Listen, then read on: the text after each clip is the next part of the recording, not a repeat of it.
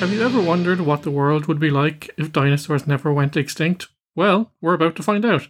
Hello there and welcome to Magic by Design. We're taking another trip to prehistoric times this week with a review of Pixar's 16th animated feature, The Good Dinosaur, first released in 2015. But before we make our mark with another fine podcast, allow me to introduce myself. My name is Ken and I am joined as always by my co-host, brother Garrett. Garrett, how are you? Hey, how you doing?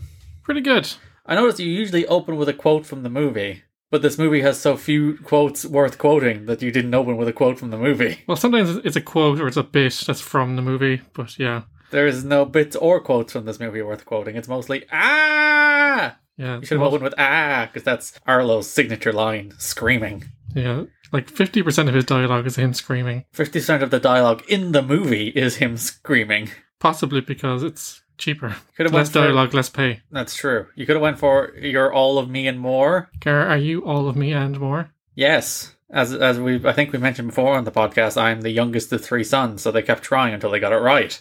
True, and then they stopped. Perfection. Yeah. Done. Garrett, this is the second of two Pixar films in 2015, after Inside Out, which we talked about last week. I did not watch this one in the cinema. I watched it on Christmas Eve over a year later. It might even be 2 years. Yeah, I watched this with just one random night. I was like, oh, why don't you watch A Good Dinosaur? Oh, it's okay. All right, good to know. That's all I ever needed to know. It's fine.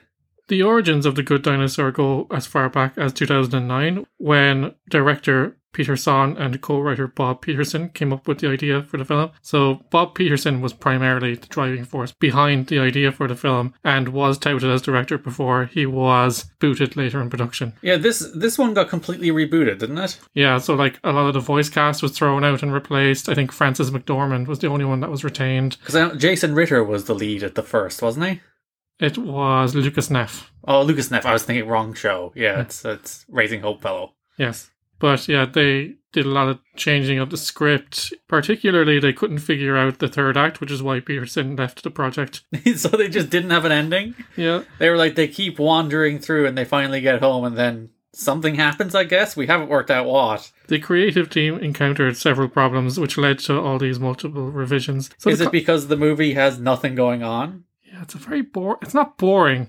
I wouldn't say boring, but it's not eventful. Because, yeah, we've seen various versions of this movie going all the way back to The Jungle Book. Alice in Wonderland even is kind of pretty much the same formula, where it's just somebody goes on an adventure, meets a cast of characters, ending. Yeah, we have elements of The Lion King in here, Brother Bear, heck, even Dinosaur. Yeah, there's even some Bolt, because Bolt is like that cross-country journey, wacky characters. It's the same idea, and it just feels like the animated movie that comes from, we don't really know what we're doing, so let's just do a movie where someone goes on a journey, meets a bunch of characters, and then it ends. This film has to come out in 1.5 to 2 years. We've already messed about for about 2 years and had to get rid of everything and start again. We still don't have an ending. We've thrown out the voice cast. We really need to get something out the door, even though we already have Inside Out coming out this year, but still, we just need to finish this project. So we'll just make a generic road movie.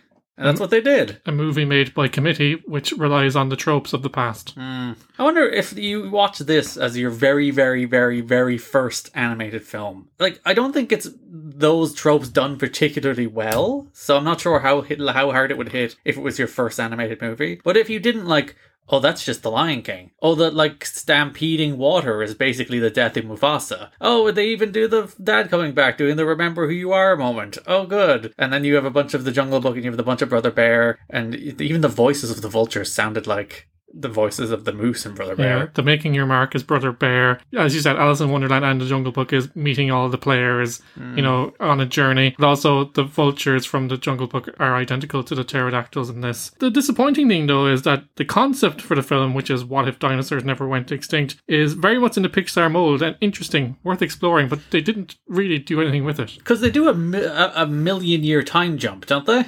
Millions, they said. Yeah, so like they do the thing where the meteor passes, and then millions of years pass, and then men are still like prehistoric Neanderthals, And dinosaurs are still dinosaurs. So yeah, they kind of flip it on its head. Do they though? They try to. Like the idea is like, oh, the dinosaurs act like people and the people act like dogs. Like that's the concept of this movie. Instead of like, there's probably a more interesting version where like humans continue to develop too, and dinosaurs are still there, and then you get the two clashes of those worlds in a more interesting and developed way, as opposed to like if this film was set literally moments after the meteor passed. It would be the same thing. Yeah, there's no development there. There's none. It's not, like the idea of what if the dinosaurs didn't go extinct doesn't really develop here. It's just the dinosaur world. They talk, I guess, and they become farmers and ranch handlers. Yeah, there's like 2 minutes at the start of the movie where they're like, look at them developing skills and farming. And then the rest of the film is just a dinosaur and his dog. The Good Dinosaur was released in November 2015. The film garnered generally positive reviews from critics for its animation, though its storytelling was considered not to be up to the mark of previous Pixar efforts. The Good Dinosaur grossed $332.2 million on a budget of $175 to $200 million, making it Pixar's first ever box office bomb. Oh. If we are to go by the gross needing to be the budget plus 50% to break even, including marketing and promotion. Which means it probably did break even, and it probably made a little bit of money between streaming and toys and all that stuff. It's probably ticked into profitability these days, because that's the thing, the box office draw is still important, but the pandemic has proven that it's not the only thing, and now that Disney have Disney Plus, they kind of control their own destiny, so I think they can be a bit more patient with projects in the sense that through all their different resources, they will eventually become profitable. But then there's the question I think we've already asked before in this podcast of like, what is, it's very easy to say this film cost 175 to 200 million to make. Therefore, when we release it and it makes that money back and more in the box office, it's profitable. That's very simple. That's very straightforward. You have money brought in, money spent numbers. Streaming is a lot muddier. It's like, well, how many new subscribers did we get? Okay, how many of those were due to The Good Dinosaur? Who knows? Possibly none. Possibly none. Possibly all of them. No, there's no real, and you can say like, oh, a bunch of people watched it, but like, if those people are existing subscribers, what good is that to you if you're not bringing in new subscribers with content? It's a lot like muddier, and I think it's going to lead to worse art over time. Or it's people will make, like Netflix in particular, are like a shadow of themselves in terms of the content they produce. They're throwing a lot at the wall and seeing what sticks, aren't they? Like 95% of their content is like true crime rubbish or like a brainless YA show, Or reality cooking shows. Or reality cooking shows, yeah. Like they've really moved out of making good television. Every so often they'll drop something good, but it's like a show or two a year now, instead of like a consistent cadence of like some of the best content you'll see. And I think that's like our algorithm is driving us toward making empty, brainless content in the same way like network TV did. Like that's what happened with network TV over time. When was the last network TV show you heard of?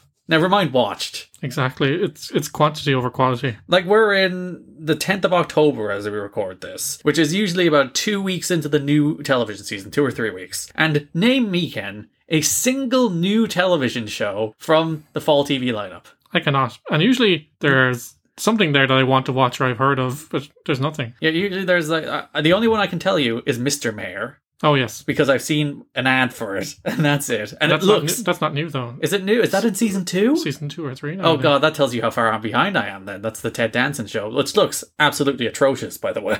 But also Ted Danson, so... Yeah, so he can carry it. But, yeah, so the only show I can name, basically, for, like, the last 3 years is Mr. Mayor, because they go towards, like, the lowest common denominator, pander to the, like, mass audience, and end up making generic art that appeals to nobody. And I think, I don't know how I've gotten off on this rant now, based on streaming numbers. I do think that's where streaming is going to slowly take us, where, like, Netflix started as, like, we're going to get David Fincher, and we're going to let him make his show, which that's where House of Cards came from. And like House of Cards, very good show until Kevin Spacey had to go be an asshole.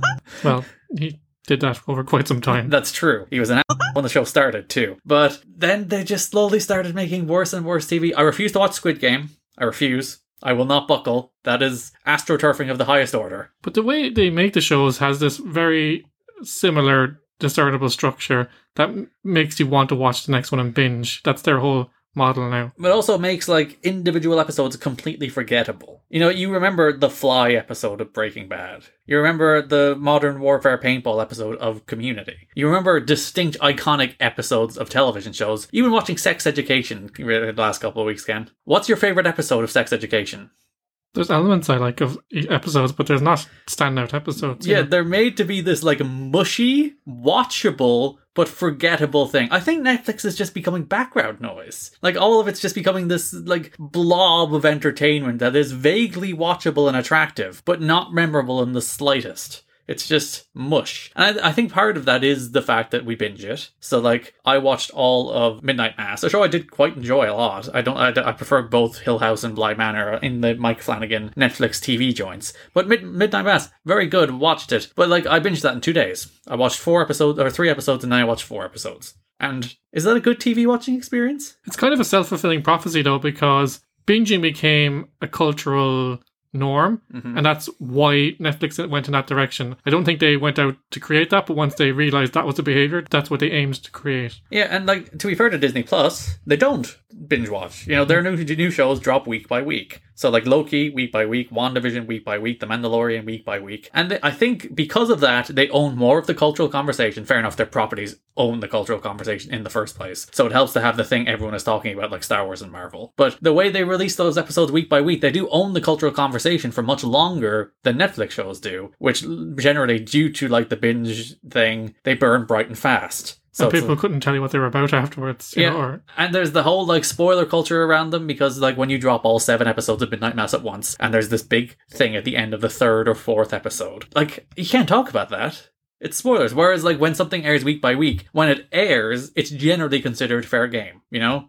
It's like, it's out, you've had your chance to watch it. I'm going to talk about how the fact that Captain America turned heel in Captain America and the Winter Soldier, no, the other one, Falcon and the Winter Soldier, and he bashed some dude's head in and now he's a bad guy. I'm going to talk about that because the episode's been out for a day, you had your chance. So, like, I think week by week is much healthier in so many ways. And I think it makes for better art. I think it makes for better individual episodes, because an episode has to stand on its feet a lot more than it would have you just, like, next episode, you know?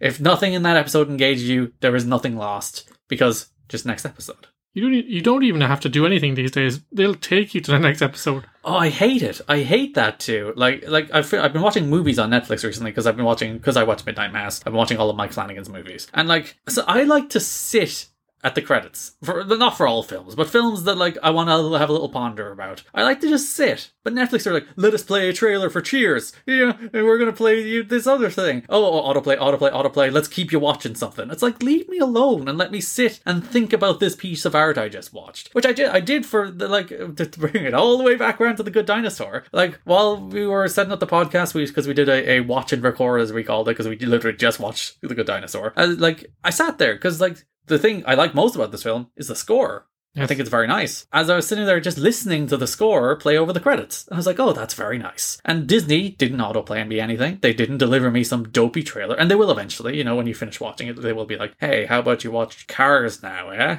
Huh? As opposed to Netflix, it's like, you have watched 3 seconds of the credits now. It's time for us to serve you a trailer for something else.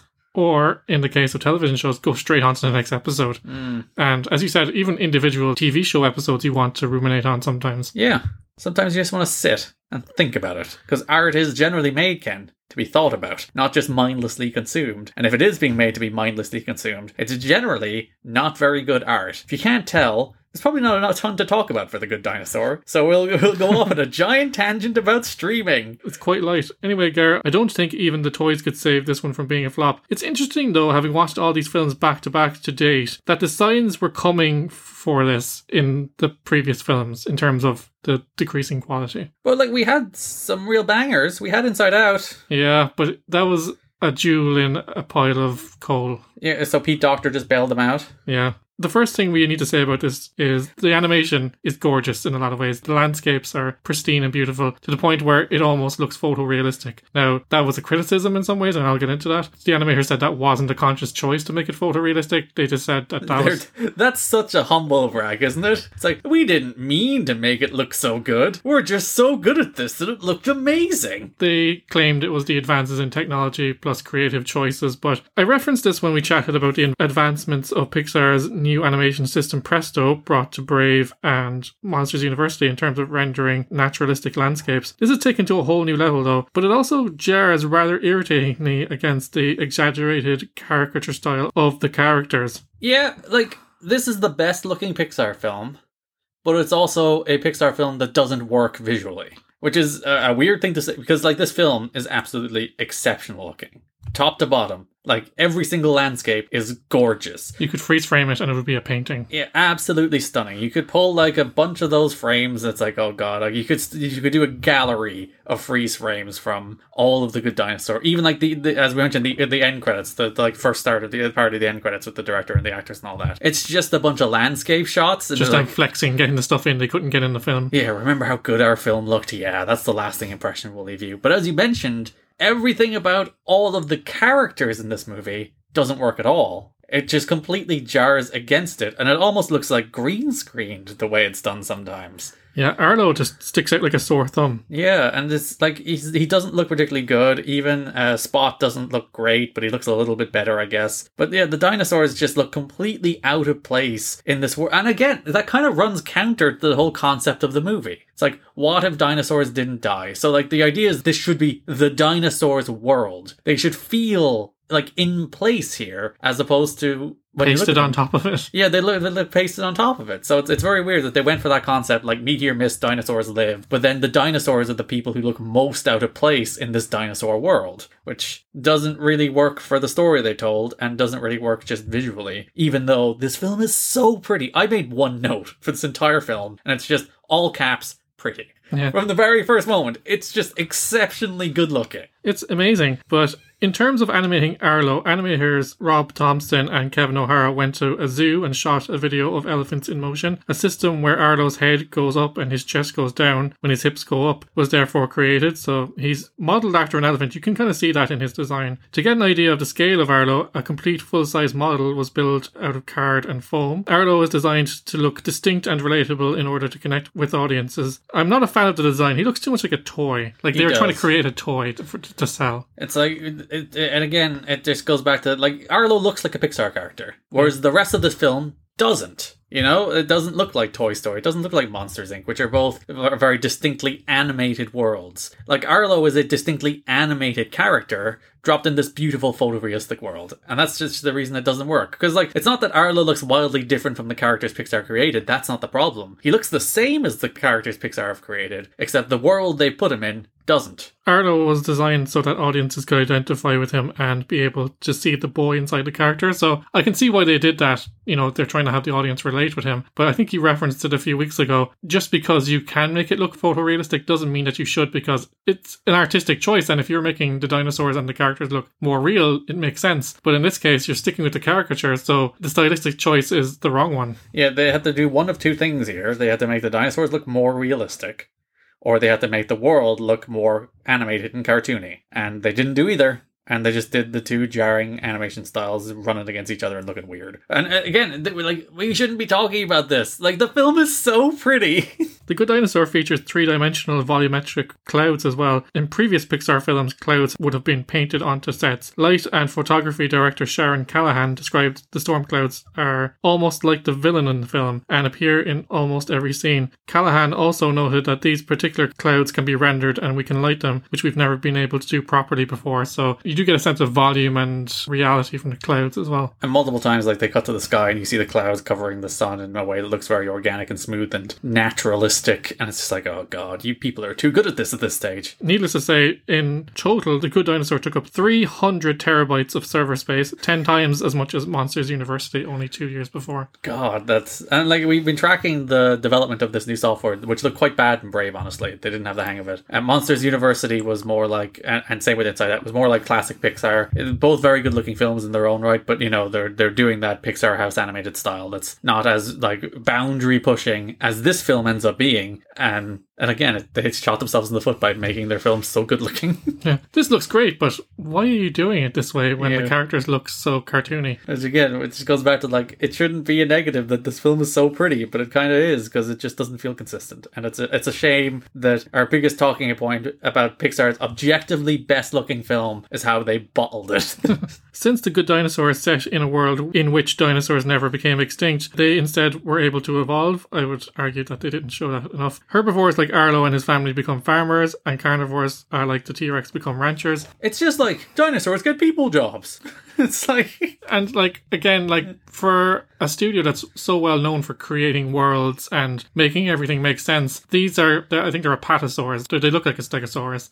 And a lot of the way they showed them farming made sense, but some of the stuff, like how do they make the tools and like all those little questions just eat away at the credibility. Like you see the food store thing where they have a slide that goes in there and all that stuff. It's like, don't you show me that fully developed. I want to see him building this. How did he get the rocks to balance? I suppose he could pick up rocks and lay them one on another. Like the stand it's built on is like intricately designed. It's the Cars problem. It's like when you see like the candelabra and a seat in Cars, it's like, how did that get there? These cars don't have hands. Exactly. Neither do these dinosaurs. So how do they create these tools and buildings? But yeah, it's the Pixar disappointment, especially coming out of Inside Out, in which we just effusively praised for creating this whole wonderful, complete world. And then coming into The Good Dinosaur, where it's like just the basic questions about, well, if dinosaurs are the only thing, well, they're not the only thing that exists. We know people are in this movie, but people live on the edges of this movie. Dinosaurs are the predominant characters in this world. It's like, well, how does this work? And you shouldn't be asking those questions because that's not really the way Pixar works. Because usually when you're like, well, how does this work? Pixar are like, aha, we've thought about it. Although, Gar, it does create one moment of humour in that the T-Rex ranchers run like they're on horses, but they're not. Oh yeah, particularly the lead T-Rex.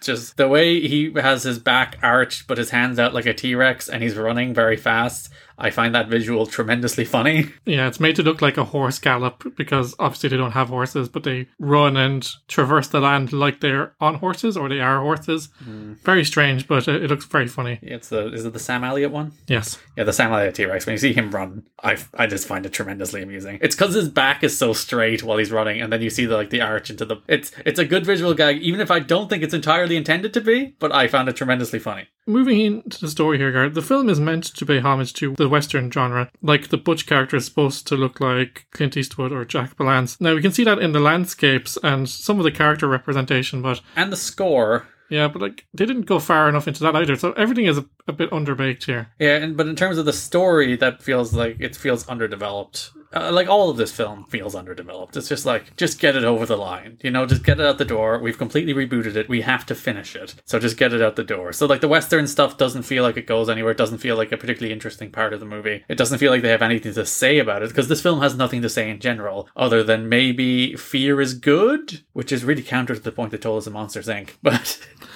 To tell the story of how the film fell apart and why it might seem a bit cobbled together, in September 2013, The Good Dinosaur was pushed back from May 30th, 2014 release date to November 25th, 2015. According to producer Denise Ream, the primary reason for the rescheduling was because the story was not working, period. Full stop. They should have rescheduled it again then, shouldn't they? It was just not where it needed to be. In November 2013, due to the delay, Pixar laid off 67 employees of its 1,200 workforce. Why? Because they had nothing for them to do, I guess. But surely if they delayed the movie, they should have more for them to do. Yeah, and that came on the heels of them closing the studio in Canada. Morale wasn't at an all-time high at this point. That's probably why this movie stinks. It's like, I don't care. Let's send them out. I'd like if that's the case. Where it's like, you want to lay off the Canadian people? You want to lay off 80 people? We'll show you what that effect has. You know? Yeah, and as we know, like, John Lasseter was a bit of a dictator, and the person who originally conceived the film didn't finish it, so, like... Which isn't the first time. Like, same thing happened with Brave. So this is the second film in, 3 or 4, where the first person who conceived the film, the original director, didn't finish the movie. And you can see the results because it's a hodgepodge of ideas and tropes. Because it's nobody's vision. That's what happens. It's always what happens when you take, like, an auteur director who has a vision who wants to make something. You get, like, halfway there, and you're like, I don't like it. So you tear it apart, and you end up making something generic and bland that's just a piece to exist just so it can make some money potentially. In August 2014, John Lithgow, who was to play Arlo's father, revealed in an interview that the film had been completely dismantled and reimagined, and he expected to re-record his role in the next month, while mentioning that Frances McDormand, who was Arlo's mother, was still part of the film, so he had recorded all his dialogue and they were like, throw it out, and then they just decided to throw him out too. I always wonder how actors feel about that. Because, like, he got paid. That's not how it's not the way it works that like he did the dialogue without being paid. So like John Lithgow did get paid for this movie, but then everything he did for this movie was thrown out. So like, are you like, I don't care, I got paid, or are you like, God, I really was into that character, I'm sad that you killed him? Depends how invested you are, I suppose. In October 2014, Peter Sohn was announced as the new director of the film, and further down the road, so this was October, and we're talking June 2015, it was announced that the majority of the cast had been revised. As we said earlier, McDormand was the only person to come back. So they had like older comedic actors to do the brother and sister. They cut one of the brothers and sisters and they recast them. So they went younger. And maybe because of the Western theme, they went for a bunch of people who had that kind of accent and that kind of sound. Maybe that's why they did a bunch of the recasting. Yeah. Because like the only way you really see the Western theme here is like landscapes, music, and voice actors. Like the Sam Elliott is like the most Western sounding actor you can possibly cast in a Western movie. So maybe that's the reason they did a bunch of the recasting, to kind of recapture that sound. But then they never really included that in the story. It's just a boy and his dog going on an adventure. In a Western setting. It doesn't really influence the film at all, except maybe in the cattle rustling scene. Yeah, it just very much feels like somebody being like, what if we made this a Western? It's like, okay, how does that change anything? It's like, it doesn't? Exactly. So my overall takeaway from this film was that like I've seen all this before, and as we said, whole sections are lifted. If you look at the scene before Arlo's father dies, in a very reminiscent scene from The Lion King, they even do the whole bonding one-on-one thing in a field. Yep. Almost shot, and they run around the field as well, shot for shot, almost like The Lion King. Yep. There's characters from The Jungle Book that you could literally transplant into this film. It just seems like this happens when the original creator is thrown out. The movie becomes a movie by committee, and they go like, okay, this worked here, this worked there, this worked over there, let's put it all together and throw it out the door. I think the major thing was, I know we had the Pterodactyl Gang, a pseudo cult pretending to help wounded animals after the storms to flush them out so that they may eat them, but they're not really a villain, they're more of an antagonist. Nature is meant to be the villain in this film. I think it's the weaker for it, because I get it, and I know it follows them throughout the film, and it creates some very foreboding and interesting looking scenes visually, but I don't think it adds any tension or a sense of pace to the film. You just wander through different scenarios, and then there's a little bit of peril at the end, and we go home essentially. Yeah, I think if they did, for the pterodactyls, I think if they did make them like a really sinister feeling cult that like do come back at the end of the movie, because like he does tell them where he lives, which is the reason like they're there and they follow him. But I think if they did actually lean into those being like really sinister feeling characters, it probably would have been a better movie. Yeah, it needed that villain, it needed that threat. I think that would have been quite similar to Brother Bear, where we see them tracked. They have no shame in this movie, Ken. It doesn't matter if it's the same as Brother Bear. But yeah, it would have been better if we saw them, okay, the initial encounter, the heel turn, then maybe one more scuffle along the way, and they think that they're clear of them and they come back at the end. They just show up as a plot obstacle in the end. Like, yeah. Nothing more, nothing less. It's like, we don't have an ending, let's bring back the pterodactyls, you'll fight off the pterodactyls, you'll go off. Like, the one scene I think does work is the scene where they break up. But it's like, it's the again, the boy and his dog thing. It's like, go, I don't love you anymore, that kind of thing. I do like that they did the work earlier in the film to explain their families to each other in a non-visual way. And those are the only two scenes I think in the movie that are good. Like, the scene where they explain their trauma and tragedy with each other, and then the scene where they call back to that to tell them that, like, this is your new family now.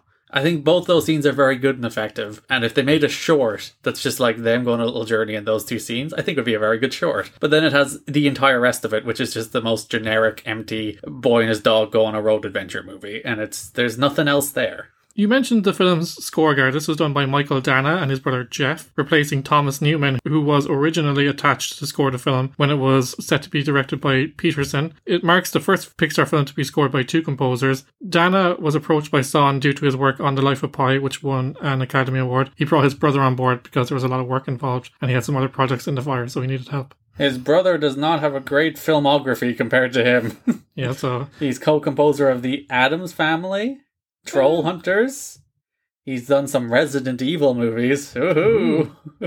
As opposed to Michael Dana, who, as you mentioned, has won an Academy Award and a Golden Globe before A Life of Pi score, so he's tremendously accomplished. It strikes me, this film, very much like Dinosaur, like, because I think the score was the only thing I enjoyed about that film too. And as you said, there was some effective scenes there with the whole family scenario. But yeah, very nice score, simple, and again, that leitmotif piece where a lot of it's quite the same, but different cadences and instruments to change the feeling of it. But it's a nice Western score, and who doesn't like a Western score? Yeah, you can't go wrong with a good Western score. It's just really enjoyable. It's, as I said, listen to the credits. I'm sure there's a credits, like usually the version of the song that played out of the credits is part of the soundtrack. Just listen to that. What's the word for a lot of songs put together? Medley? Medley, there you go. That medley of like the major themes from the movie, and you'll very much enjoy it. And you don't have to spend 90 minutes of your life. You don't. You can just hear the very nice score, or just literally skip straight to the credits and just watch the credits. Because the credits then you'll actually get everything that's good in a movie. You'll get the lovely landscape shots that are very pretty, and you'll get the lovely score. And there you go. You've gotten all of the important parts from The Good Dinosaur. Yeah, and that's not a really good thing to say about an animated movie. Like, Arlo's just not interesting, you know? He's a scaredy cat.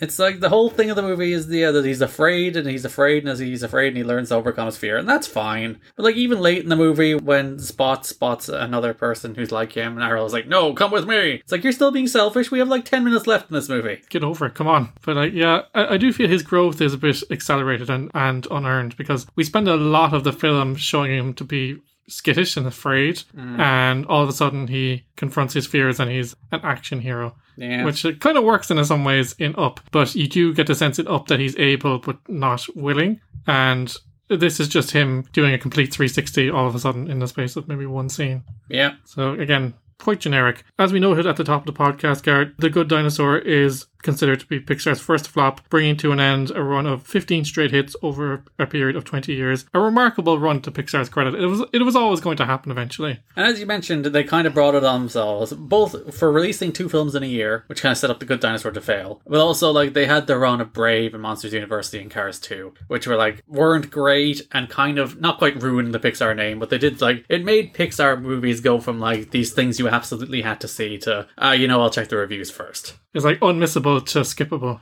Yeah, and like, fair enough, Inside Out is one of their best movies. It was released earlier in the year, and it was a big financial success. But even then, it is, as I said, it just goes to, I'll see what the critics say. Is it any good? We'll see. I do remember the critical landscape for this film being very unfortunate, because before I even saw this film, there was I chose not to see it in cinemas, possibly due to the critics' words, because there was a lot of negativity around this film. And I think that, a lot of the critical conclusions were like, is this going to be Pixar's first flop? And then it was. So I think while self-fulfilling prophecy a little bit, obviously the content of the film drove that as well, but I do think the negative, I suppose, as we go into the mid to late noughties, into the tens now, people tend to, with the availability of the internet on their phones, they gravitate towards looking at what people say about films before they'll make up their mind to see them. Well, people always did that. I suppose they always did that, but they checked the newspaper to see what the reviews were. They listened to the radio. This isn't new. I suppose it's more ubiquitous and available is what I meant. You get bad opinions that might be amplified. That's the only difference. But like, before this film came out, there was a lot of negative buzz over it. I think that might have affected it, because Pixar should have had enough juice left for people to see this film at least, but